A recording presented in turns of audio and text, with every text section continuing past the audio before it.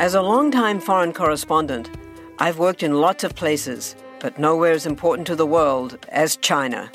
I'm Jane Perlez, former Beijing bureau chief for the New York Times. Join me on my new podcast, Face Off, U.S. versus China, where I'll take you behind the scenes in the tumultuous U.S.-China relationship. Find Face Off wherever you get your podcasts.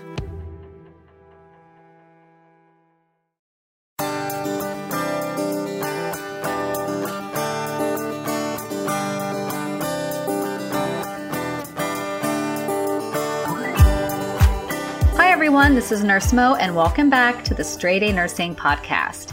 This is episode 48, and today we're talking about pharmacology. The focus today, Giapreza, also known as angiotensin II. So if you remember from your physiology class, there's this whole system called the RAS system, R-A-A-S. And I'm going to go through a brief overview with that right now because, to be honest, whenever someone mentions the RAS system, I always have to review it myself. So, to begin, first we have angiotensin, which activates renin, which in turn converts angiotensin into angiotensin 1. Then you have your angiotensin converting enzyme, which converts angiotensin 1 into angiotensin 2, which stimulates vasoconstriction to regulate and the desired effect for us with the use of this drug to increase blood pressure. So that might give you a little bit of a clue as to why we use Giapreza in the first place. Basically, this is a pretty new drug out on the market, and it is used in adults with septic shock or other forms of distributive shock to increase mean arterial pressure. And I have to say, I've used it once on a patient, and it was absolutely incredible. So if you need a review of shock, you might want to take a little pause, go to the Straight A Nursing website and use the search function and just type in the word shock, and you should get a post titled Basics of Shock. And that will take you through all the different kinds of shock. And if you just want me to tell you real quickly, septic shock is a form of distributive shock. It has to do with massive vasodilation and impaired distribution of blood flow throughout the body. Another example is anaphylaxis, but for the most part, the septic shock is the reason that we are using Giapreza in the medical intensive care unit. So the goal of Giapreza is to get that RAS system activated to increase mean arterial pressure, and then hopefully if the patient is on other vasopressors, we can reduce them down. So this all came to my attention several weeks back. I was taking care of a patient who took a very sharp downturn, went into septic shock. It was very sudden, very unexpected, and immediately had to be placed on vasopressors. So we started out on Levophed. That's typically how we start, depending on if the patient is fluid responsive or not, and that's a whole other conversation. But we started this patient on Levophed and quickly maxed him out on Levophed. And when we say a patient is maxed out on a pressor, it really means we're giving the max dose or the max dose that the physician deems safe for that patient. So this patient was maxed out on Levophed. Typically, when you get to about 8, 10, 12 of Levophed and you're really not meeting your MAP targets, your mean arterial pressure targets, or you feel like the trend is heading in the wrong direction and that you're pretty much just going to have to be amping up the Levophed, you'll add a second vasopressor. And typically what our physician team does is they add vasopressin. So this poor gentleman was getting maxed out on Levophed. It was up to 30, which is the max dose that we typically use. You might hear some people say, quote, there's no max dose. I'm telling you the max dose that we're comfortable using in my facility. So 30 micrograms Levophed was maxed. Vasopressin was added, and at that point, it was the end of my shift and I went home. When I came back the next day, this gentleman was also on neosynephrine. And when I got there, I started epinephrine on top of that. So before the Giapreza even came into the picture, this gentleman was on Levophed, neosynephrine, epinephrine, and vasopressin. So if you have a patient who's on 4 pressors, your patient is incredibly, incredibly sick. So the doc came in. It was his first day with the patient, my second or third day, I can't remember. Second or third day with the patient, and he did a quick assessment. I told him the things that were going on and my concerns, and he immediately said, let's start Giapreza. So, Giapreza is basically angiotensin 2.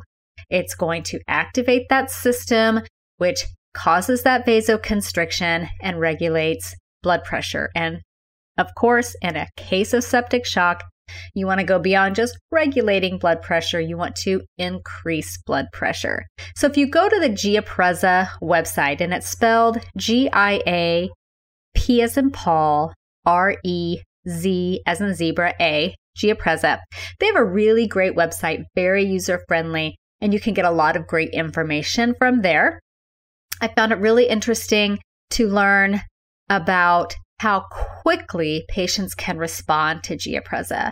So the goal, according to the studies that were done on this medication, were to get patients to a MAP of greater than 75 or increase their baseline MAP by 10 or more within 3 hours. So about 70% of patients showed responsiveness to get to that goal, and they showed that responsiveness to the medication pretty quickly, within 5 minutes. So when you have a drug like this, where people can respond very quickly, you're going to be titrating that drug. You're going to be titrating it up and down based on their physiologic response. So because Giapreza, very new in my facility, we didn't even have it programmed into our Alaris pumps yet. And here's the other really interesting thing about Giapreza.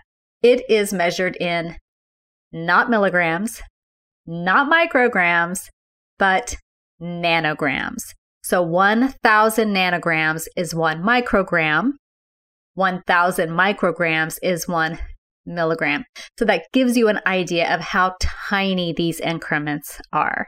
So not programmed in our pumps at that time. It is now, because it is something that we're going to continue to use.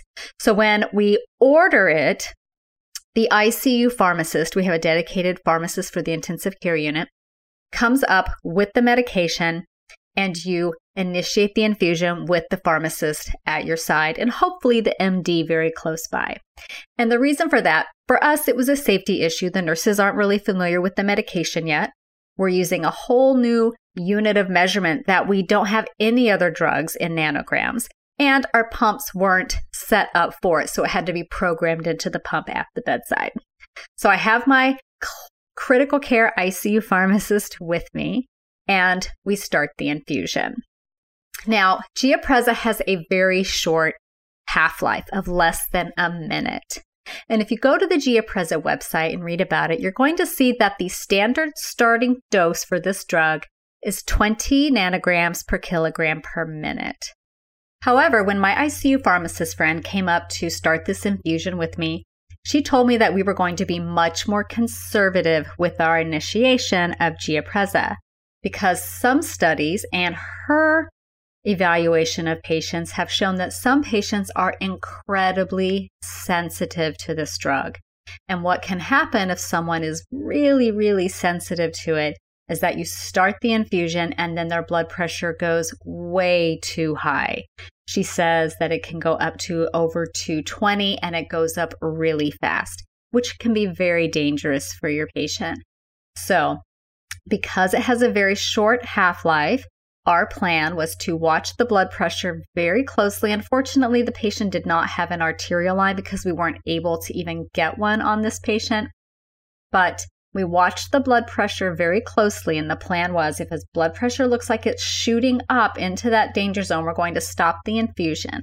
And because the half-life is so short, the hypertension that occurs should be very transient and resolve pretty quickly. So in that first 5 minutes, we're going to start the infusion very slow, much lower than the standard starting range of 20 nanograms per kilogram per minute. We actually started it at 2 nanograms per kilogram per minute, and every 5 minutes titrated up by 2.5 nanograms. Now the standard, if you go to the Giapreza website, will have you starting at 20 and titrating at 15 every 5 minutes.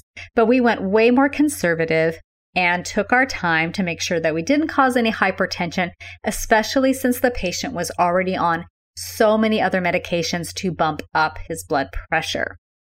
So I will say that by the end of the day, I had titrated the Giapreza up and was almost completely off the Levophed and working my way towards it. And the next day, he was completely off all other vasopressors and just on the Giapreza. So it really is a really incredible drug. It's really interesting. I invite you to go to the Giapreza website and check it out and ask about it in your advanced med surg class, or if you are doing any clinicals in the intensive care unit or preceptorship in the intensive care unit. So let me talk to you a little bit about the side effects that you're going to watch for and the big risks with this drug.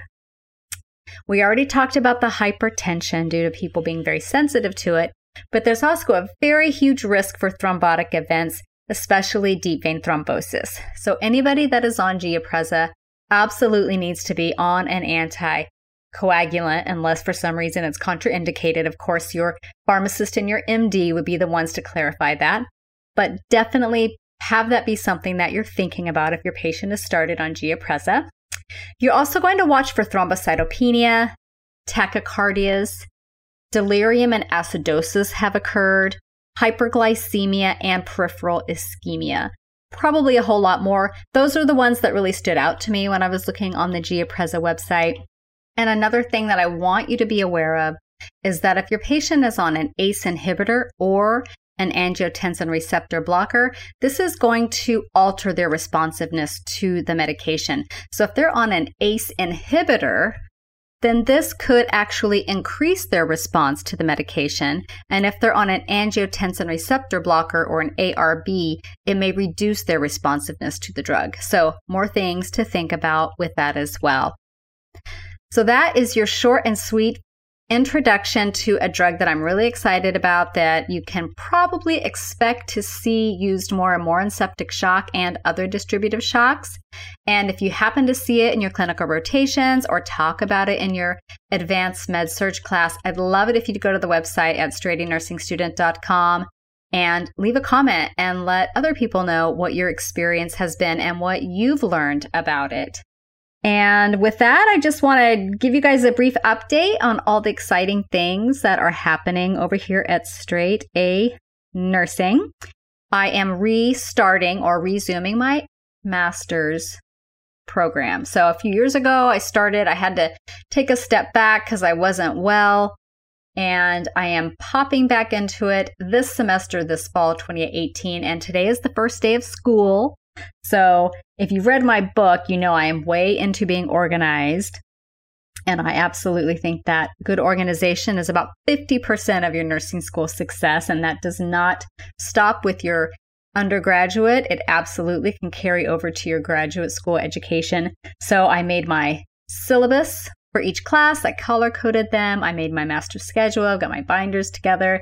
I am ready to go. And we just got the Straight A Nursing student planners off to the printer. And all of you that gave me feedback and gave me your wish list for what you wanted it to be and evolve into, I took all of your suggestions, thought about what we could incorporate on this round, and it is going to be amazing. I can't wait for you to see it. And other than that, we're just rocking and rolling over here. We're going to be revamping the website at some point, probably maybe over the next few months. It really depends on how school affects my schedule. But you should still be seeing a blog post up and a podcast post up. One week, podcast 1 week, blog the next, et cetera, so that you get all kinds of great learning to go along with your nursing school education. And if you check back in a couple of weeks, our next podcast will be about the other side of the blood pressure issue. We'll be talking about antihypertensive medications, and I really hope that helps you in your pharmacology class, especially for those of you in first semester who are really feeling maybe a little bit overwhelmed. So that is all I have for you today. Take care, everyone, and I will talk to you again in a couple of weeks.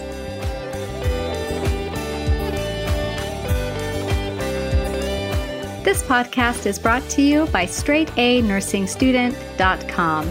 Copyright Mo Media.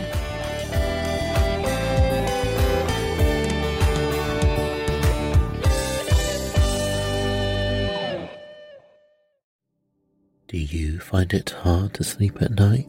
Then the Sleep Cove podcast can help you. Hi, I'm Christopher Fitton, the voice and clinical hypnotherapist behind Sleep Cove. Sleep Cove features sleep hypnosis, meditations and bedtime stories, all designed to help those of you who struggle at night to achieve a restful and peaceful night's sleep. Search for Sleep Cove on Apple Podcasts or Spotify and see why Sleep Cove helps millions of people sleep deeply all night long.